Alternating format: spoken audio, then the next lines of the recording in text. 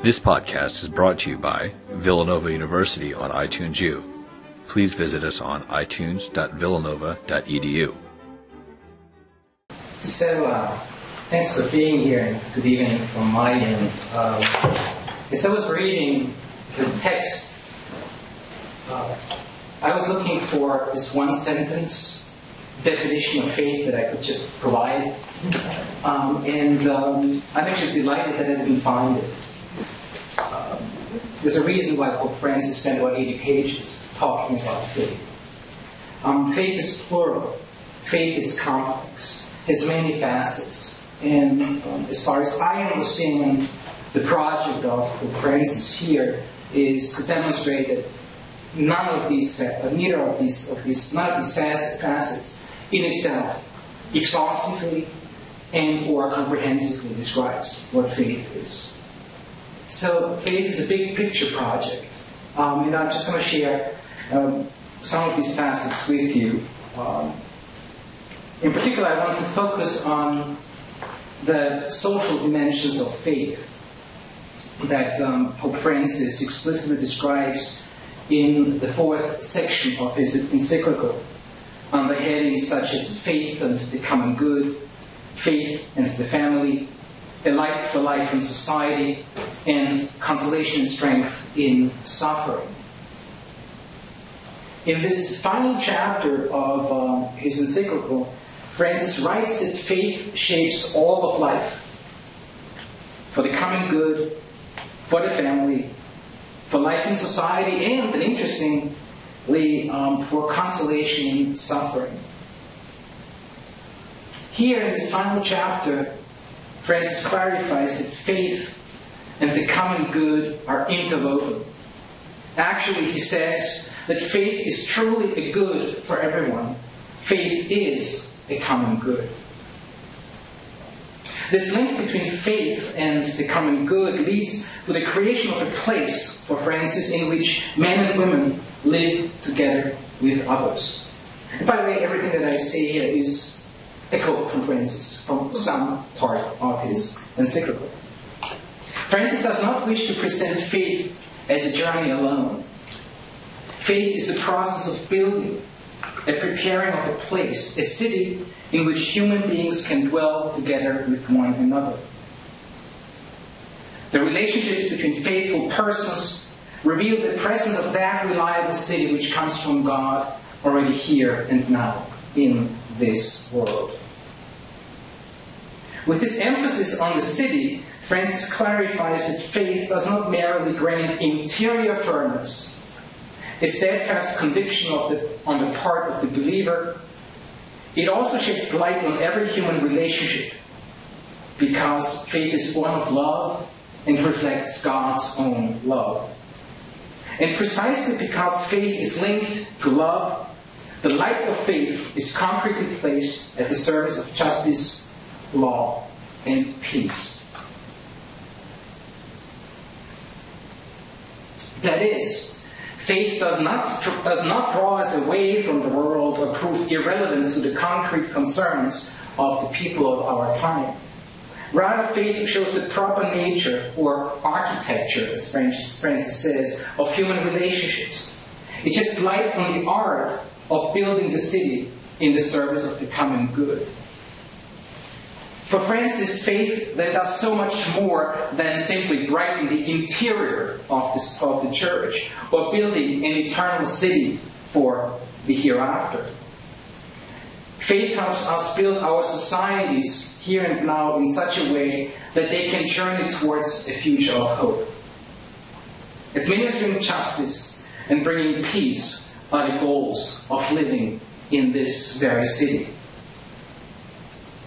In Francis' words, the hands of faith are raised up to heaven, even as they go about building in charity a city based on relationships in which the love of God is laid as a foundation. And then Francis considers some areas of life in the city illuminated by faith: the family, respect, protection, and care for nature, models of development not based on utility and profit, just forms of government, the possibility of forgiveness, and the remembering of suffering.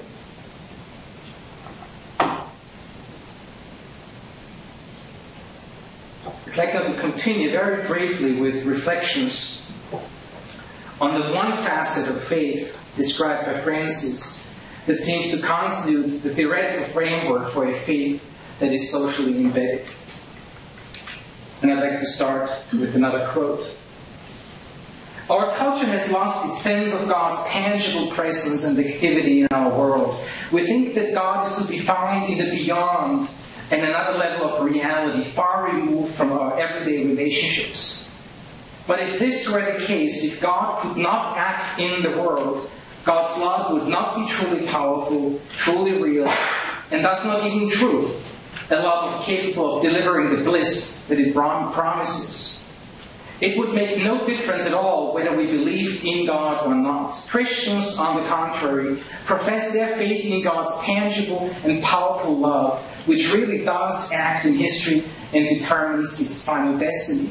A love that can be encountered, a love fully revealed in Christ's passion, death, and resurrection.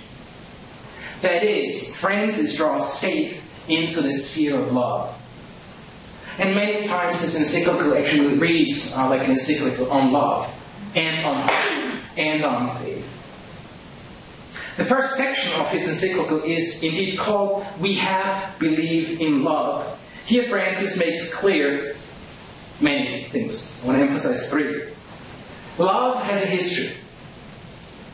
Francis traces faith from Abraham through Israel to the faithfulness of Christian faith, and that we all are saved by faith. Love is reliable. Christ's love is reliable. His death proves it. And God's love is reliable. Jesus' resurrection proves it. And that Jesus himself is worthy of faith. That is, Christ is not simply the one in whom we believe, the supreme manifestation of God's love. He is also the one with whom we are united precisely in order to believe. Faith does not merely gaze at Jesus, but sees things as Jesus himself sees them with his own eyes. It is participation in his way of seeing. And for Francis, as he elaborates on this concept of seeing, it becomes very clear that seeing leads one to action. Faith's way of seeing, then, things is centered on Christ. Faith in Christ brings salvation, because in Christ our lives become radically open to a love that precedes us, a love that transforms us from within, acting in us and through us. Those who believe are transformed by the love to which they have opened their hearts in faith. By their openness to this offer of primordial love, their lives are enlarged and expanded. It's almost like Francis is saying that because Jesus pushes himself into our body, into our hearts, minds, and beings, we become enlarged. The self-awareness of the believer now expands because of the presence of another, like Christ, who now lives that we now live in this other, and thus in love and life takes on a whole new breadth. In conclusion, for Francis, faith is a personal matter, but not a private matter. Not a completely individualistic notion or a personal opinion. For this encyclical, faith is personal union with God, trusting in God and in what God has done for us in Christ, and yet it is a faith that participates in Christ's own faith. Faith does not merely gaze at Jesus, but sees things as Jesus himself sees them, with his own eyes. It is participation in his way of seeing and acting. Lumen Fidei thus categorically states that faith illuminating life means Christ affecting our life and our convictions. Indeed, a Christocentrism or Christification of our life and commitments, convictions and values are called for. That is, this one aspect of his encyclical that I wanted to emphasize really brings to the forefront of my thinking that faith is embodied. Faith is incarnate. Thanks. Thank you. Barbara mentioned the continuity that exists in this document between Pope Benedict and Francis, and that's very true. Francis, as I'll read in a second, acknowledges it himself. I thought it would be interesting, in the light of the interview done with the Jesuits a couple of weeks ago, to look at this document and see if I could pick out Francis-isms, if you will. Things that I think, he added. My guess is that Benedict, he said he wrote the first draft, and I think that he is the main author of this encyclical. Not uncommon. Many times encyclicals are written by other people, the popes put their name on them. So I really believe that Pope Benedict wrote most of this, but there are some, what I would call Francis-isms in it, and I'd like to maybe share them. Actually, Barbara and Peter shared a couple of them that I have. Benedict is a systematic theologian par excellence. He's brilliant, but he tends to be up in the stars. He's very abstract. Francis is, if not a brilliant, certainly a very persuasive pastoral theologian. Francis looks to where the rubber hits the road, where the life of God affects our lives and how we're affected by it and how we affect others by it. And so they were the kind of things I was kind of looking at in this encyclical. And there's some key words that Francis uses, and as you'll hear, that he used in that Jesuit document that I think resonate in this document as well. So let me just start by saying, first let me just talk about what he says about the encyclical in terms of his and Benedict's writing. He says, these considerations on faith, in continuity with all that the Church's magisterium has pronounced on this theological virtue, are meant to supplement what Benedict XVI had written in his encyclical letters on charity and hope. He himself had almost completed a first draft of an encyclical on faith. For this I am deeply grateful to him, and as his brother in Christ, I have taken up his fine work and added a few contributions of my own. He admits that he's just added a few contributions of his own. The document starts out by saying, it is this light of faith that I would now like to consider so that it can grow and strengthen the present, becoming a star to brighten the horizon of our journey at a time when mankind is particularly in need of light. Some key words. Journey is one of them. Francis loves the idea that we're on this pilgrim path together, that we're in solidarity with one another. And not just Christians, everybody. And the journey is kind of messy. He talks about the messiness of life and how Christians, sometimes their own life is messy, but sometimes they're called to help, either through prayer or activity, unmessinize the world, if you will. He sees the role of the Christian as being involved. He says, we can't find God in first class. I love that saying. It's one that wasn't picked up by the press too much. But the idea is, when you travel in first class, whether it's train or plane, they do everything possible to isolate you from anybody else. Even sometimes in first class international flights, you have a little room by yourself, and you just don't see a soul except the flight attendants until you land. And he said that's not where God is found. God is found in the messiness of coach, where babies are crying, where you don't have any leg room, where people are climbing over you, where sometimes there's some awful smells. This is where the messiness of life is. This is where God is. And so, I think in terms of his notion of faith, it's on this messy journey together, but where we help one another, where we try to live the life of Jesus to make the world a better place. He says, Vatican II was a council on faith, inasmuch as it asked us to restore the primacy of God in Christ to the center of our lives, both as a church and as individuals.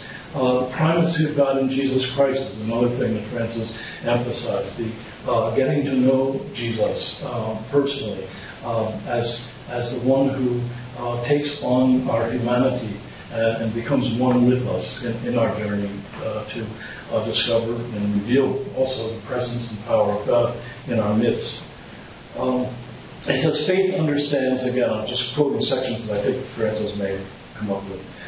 Faith understands that something so apparently ephemeral and fleeting as a word, when spoken by the God who is fidelity, becomes absolutely certain and unshakable, guaranteeing the continuity of our journey through history. Again, emphasis on journey.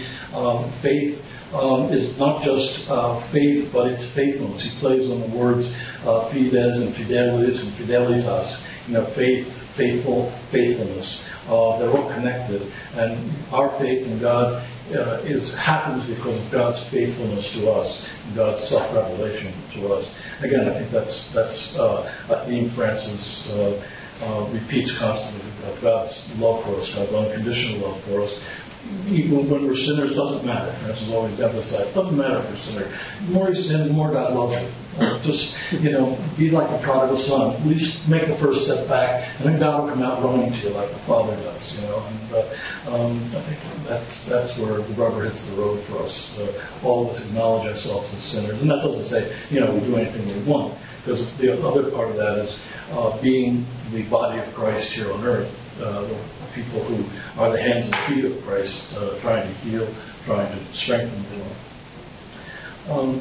St. Augustine, Barbara quoted this already, but I think I'll mention it again because it's from St. Augustine. Man is faithful when he believes in God and his promises. God is faithful when he grants to man what he has promised.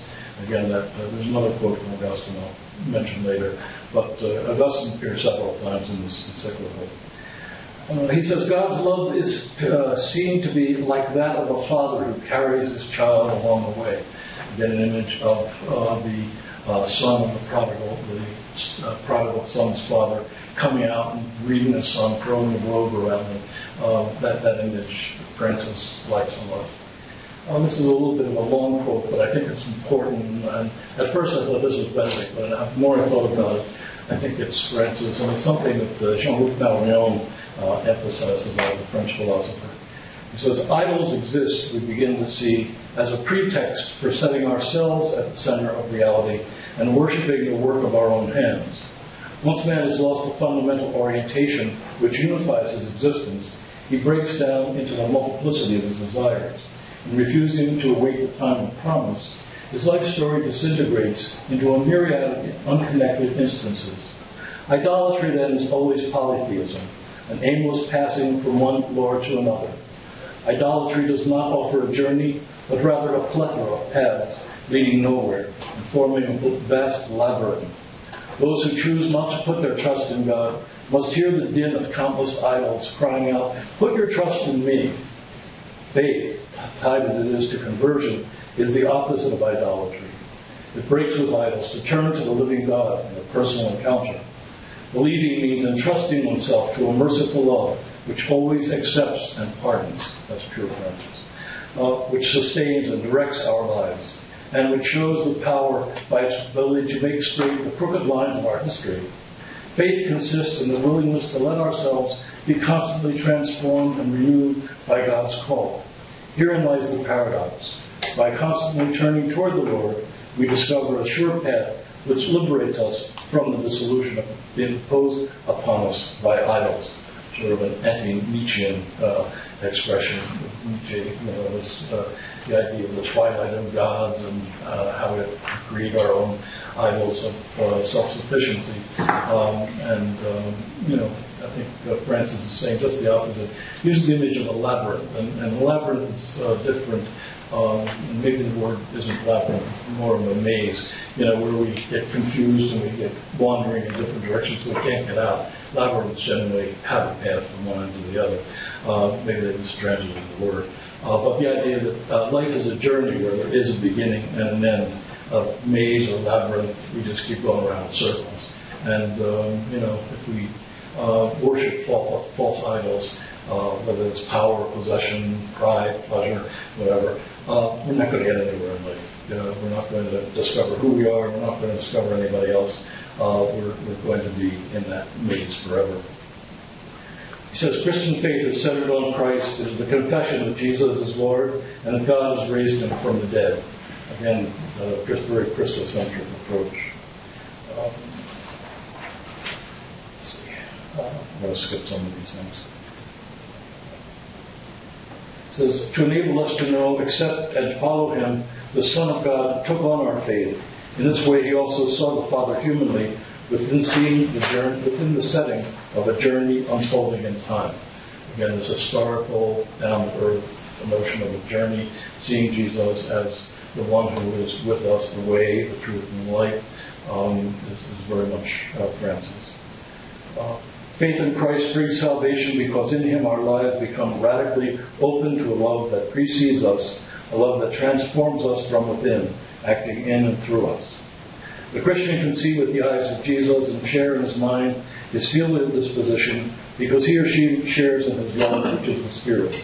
In the love of Jesus, we receive a certain way his vision. Without being conformed to him in love, without the presence of the Spirit, it is impossible to confess him as Lord. So again, this Christus-centric approach, the whole idea of we are baptized into Jesus Christ, the Spirit becomes part of us, we become the living body of Christ in our world. Faith transforms the whole person precisely to the extent that he or she becomes open to love. Through this blending of faith and love, we come to see the kind of knowledge with which faith entails, its power to convince and its ability to illumine our steps. Faith knows because it is tied to love, because love itself brings enlightenment. Faith's understanding is born when we receive the immense love of God, which transforms us inwardly and enables us to see reality with new eyes. The idea of vision, as Barbara talked about, is prominent, but it's the vision of faith. It's not the vision of sight. It's seeing with the eyes of the Spirit, seeing the uniqueness of other persons, seeing the needs that others have, and so forth. As much as he talks about vision, he talks about perspicacity and how vision helps us to see the big picture, and I think that's actually Benedict.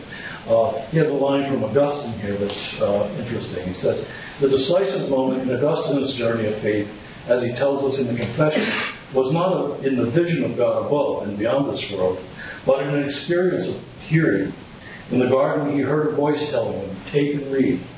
And he then took up the book containing the epistles of St. Paul and started to read the 13th chapter of the letter to the Romans. In this way, the personal God of the Bible appeared to him, a God who is able to speak to us, to come down, to dwell in our midst, and to accompany our journey through history, making himself known in the time of hearing and response." So this is the whole section on the importance of hearing and listening to the Word. Today we celebrate the feast of St. Jerome, and Jerome said, if you don't know and appreciate the Bible, you don't know and appreciate Jesus. The Bible is the way that we come to understand both the Hebrew scriptures that point to Jesus and the Christian scriptures that reflect on the presence and action of Jesus in life. And I think he's saying that here, that faith comes through hearing. St. Paul says that because it's through the spoken word that we connect with our ancient traditions. A couple of things Barbara kind of alluded to. He's not only talking about faith for Christians, but how faith impacts all people in the world. And I'll close with this. He says, because faith is a way, it also has to do with the lives of those men and women who, though not believers, nonetheless desire to believe and continue to seek. To the extent that they are sincerely open to love and set out with whatever light they can find, they are already, even without knowing it, on the path leading to faith. So it connects faith with the work of the Spirit in those who are not yet Christians, or for one reason or another can't or won't become Christians. He says anyone who sets off on the path of doing good to others is already drawing near to God, is already sustained by God's help. For it is characteristic of the divine light to brighten our eyes whenever we walk towards the fullness of love. And the image of faith, light, and love, the light of faith leading to and existing in love.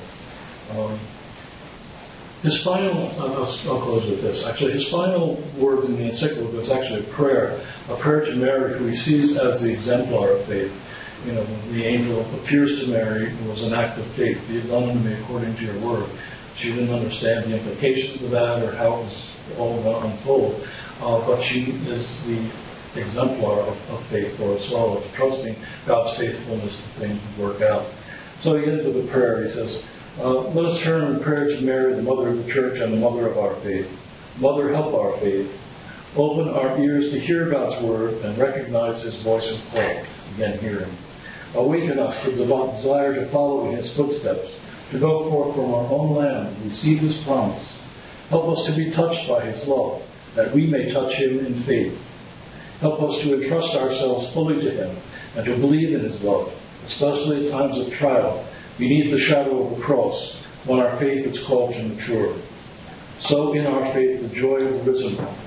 Remind us that those who believe are never alone. Teach us to see all the things with the eyes of Jesus, that he may be light for our path.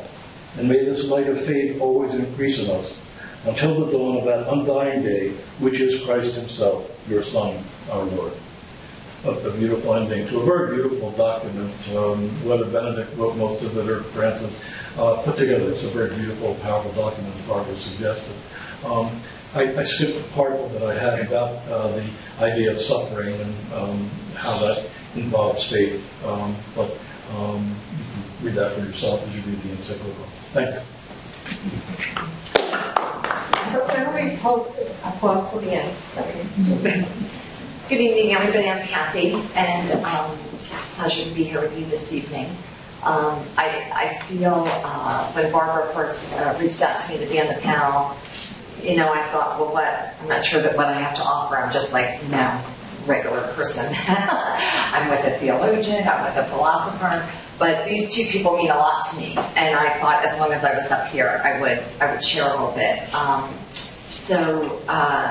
Peter Spitaler, when I was getting my master's in theology, he is a wonderful, wonderful professor, and I took him 3 times for 3 different classes on New Testament scripture. And as I was hearing you speak tonight, I thought, this is the man who I had read Romans a few times in my life before I knew you. And it wasn't until I read Romans with you that it actually made sense to me, and that I started to understand some of the messages in there. And so I want to thank you for that, and for the gift of faith that you put in my life through your courses.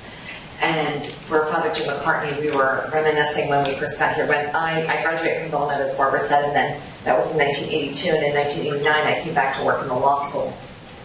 And after being back at Villanova at the law school, Jim was probably the first Augustinian that I rematched or met after rejoining the school, rejoining campus. I had not known him when I was an undergraduate. And he would celebrate Mass one morning a week at the law school. I forget what morning it was, and then there was a group of us who would go to Mass and then have coffee together. And we would always talk about amazingly profound things, it seemed like, at these little coffee or breakfast meetings. And Jim was really probably the first priest, or Augustinian, but even priest, that had such a real-world experience of faith through his medical work and his work with hospitals and with people who were on the margins of life and death. And it really opened my eyes as to faith in action, and that people can espouse faith and have certain platitudes, but sometimes the lived experience, the lived human experience, that includes suffering, as well as many other things, really can evolve and nurture and shape your faith in a very beautiful way. And I learned that from you back then, so thank you for that. So I was laying in bed this morning before getting up thinking, oh my goodness, what will I have to offer at the panel tonight? I'm with people who know so much more than I, and probably most of you in the audience, in all honesty, know more than I know. And what could I possibly offer? And I started to pray about it a little bit, and then I had this aha moment, and I thought, what I can offer is my faith, because I have been on a journey of faith, and the word journey is very noticeable in the document when you read it. And my journey has, like everybody's, had ups and downs and meanders in various ways, but for whatever reason, I've always been blessed to have a journey of faith, and have always been both filled with faith and faithful to the church. And so I come here tonight with a little bit of my own faith to share with you, but then also as it relates to some of the ideas in the encyclical. And, I've not read a lot of papal encyclicals before, despite my master's in theology. So as both Jim and Peter said, it is a very readable document, and it was really striking to me how much it talks about light and love and hope. And I kept going back to the Corinthians, faith, hope, and love, and the greatest of these is love. And I thought, well, that's why the encyclical love was earlier, and the encyclical hope was earlier. And maybe sometimes in today's world we forget about faith, and I was wondering if maybe that's why Francis decided to make this his first encyclical. Maybe it was also that Benedict had done a big chunk of it, and he wanted to be respectful to Benedict. And here I'm calling them by their first names like I know them, but we will for tonight pretend that I know them. But I was thinking maybe with what we've seen of this new Pope Francis, what he really is interested in is invigorating and illuminating, another word he uses a lot, the faith that is in the world today, to really nurture it, because sometimes faith can feel countercultural in today's world. And as others have alluded to, there is this whole underpinning in the first section of the encyclical about faith and reason, and that people can just pursue reason and knowledge, and faith gets dimmed and doesn't end up being a player, but then you really don't have complete truth if you don't have faith to walk alongside of that. And as I thought about that, I was like, yeah, that's right. And I actually thought of bees, because while I'm not a physicist, my understanding is if you apply all the principles of aerophysics to bees, they shouldn't be able to fly, but yet they do. So it would suggest that we don't always know everything, as much as our humanity tends to have hubris and to think we do know everything or we can know everything. But maybe the knowing, I think what Francis or this encyclical might be saying to us is our knowing or our pursuit of truth is a good thing, but really is not complete unless it's complemented by a faith that, of course, in our tradition is in God, but even maybe for those who are non-believers, which he does talk about, a faith in something more, that there's something more out there that is interacting with us and is a part of our world. So my most basic takeaway in reading through the encyclical was that it's important for us to still think about faith and to think about how faith plays out in our life. And I too looked for a definition and did not see one, which was interesting. But to share a little bit of my own context, and then I'll go to some things that struck me as well from the words in the letter. But as a child, probably many of us, if you grew up in a Christian household, we learned to pray, we learned sort of the tenets of the faith, you learn Jesus this, God that, Holy Spirit this. I was born in 1960, so I have no recollection of the Latin Mass, in all honesty. And I remember when we got new missals and the words were changed, because actually I'm an Army brat, so we were living in Germany, and we didn't have any American missals, so my dad had gotten out the newspaper or something at the Army base and had taped all the English, words into our missals. That might have had us entering under the roof at the time, before it changed again. But that faith was part of my life, and for whatever reason, I bought into it. And to this day, I struggle with that sense of why does one person seem to have faith and another doesn't. And in this encyclical, as others have said, it's a lot about hearing and seeing, but why do some seem to hear and see more easily than others? And that's something that challenges me and that I ponder and I wonder about. And maybe it's one of those mysteries of life, but it also makes me more forgiving when someone doesn't have faith, or when someone sees things differently than I do, because I don't know why I see things the way I do, and I certainly don't know why they see things the way they do.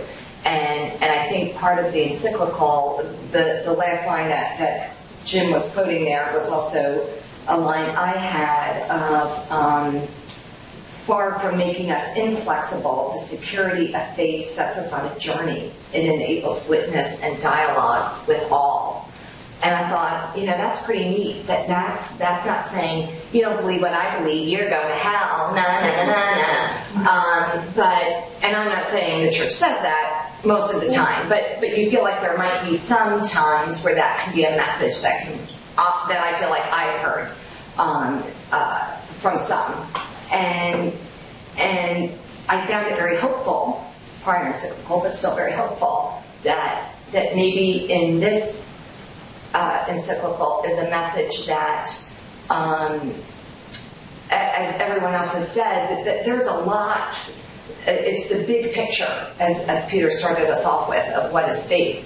And it isn't one thing, and it isn't one set of tenets. And very much going back to Scripture, and very much going back to the earliest of our church fathers of what this faith might be. And also having a great emphasis on this notion that God is all merciful and all forgiving.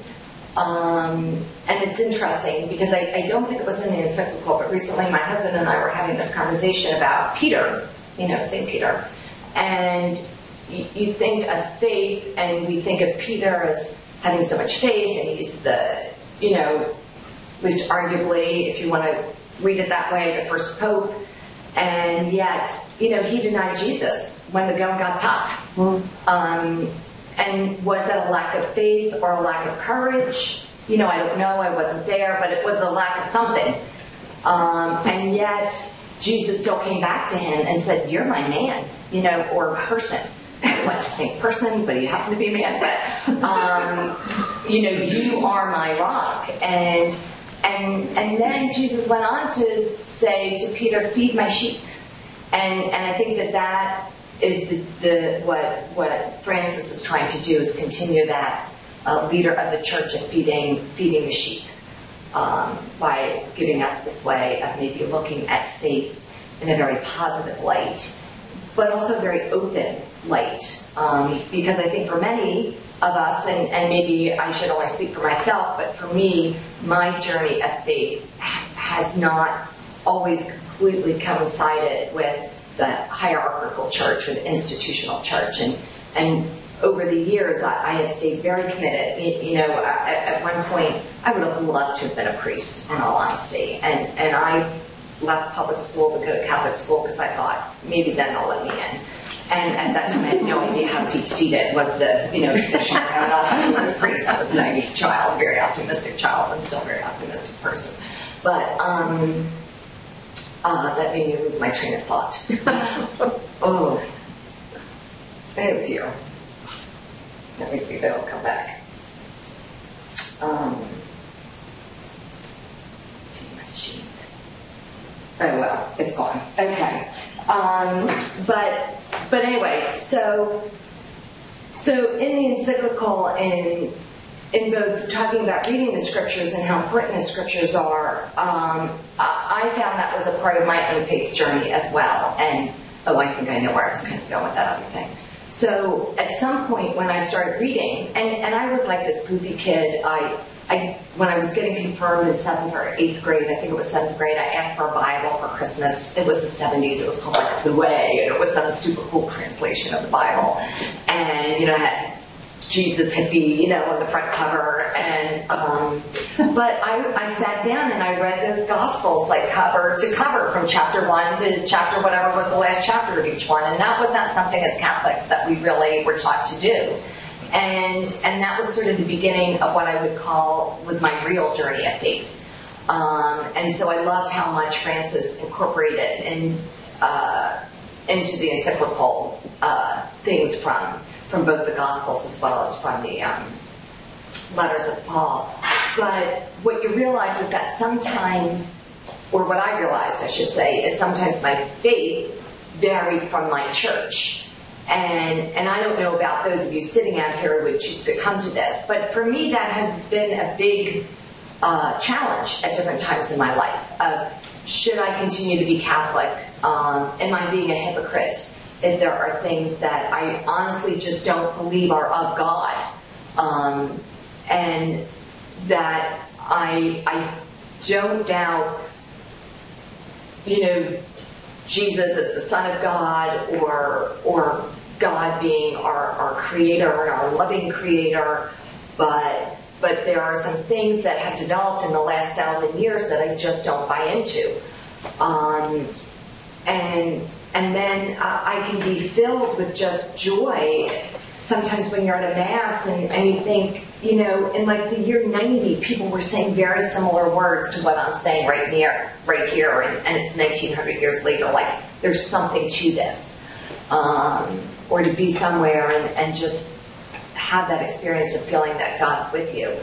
So what I really liked about this encyclical, going back to that, is not that Francis by any means was saying, the church doesn't have it all, but I felt like he was saying there are things that are more important, or that are the most important.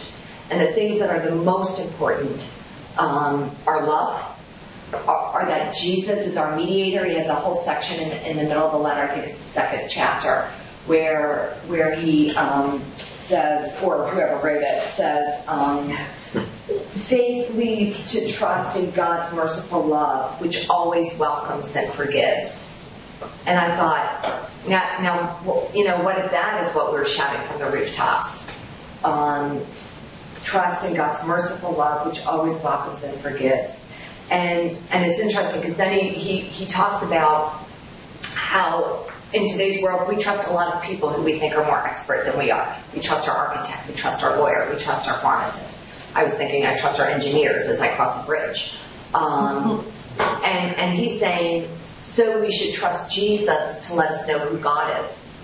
And God is that mediator, which, is a common theological way of viewing Jesus, but I loved how he put it in like our modern day times. There's a lot of experts out there that we trust all the time. And Jesus is our expert to trust on God. And I thought, yes, that's right. Because how do we come to know God?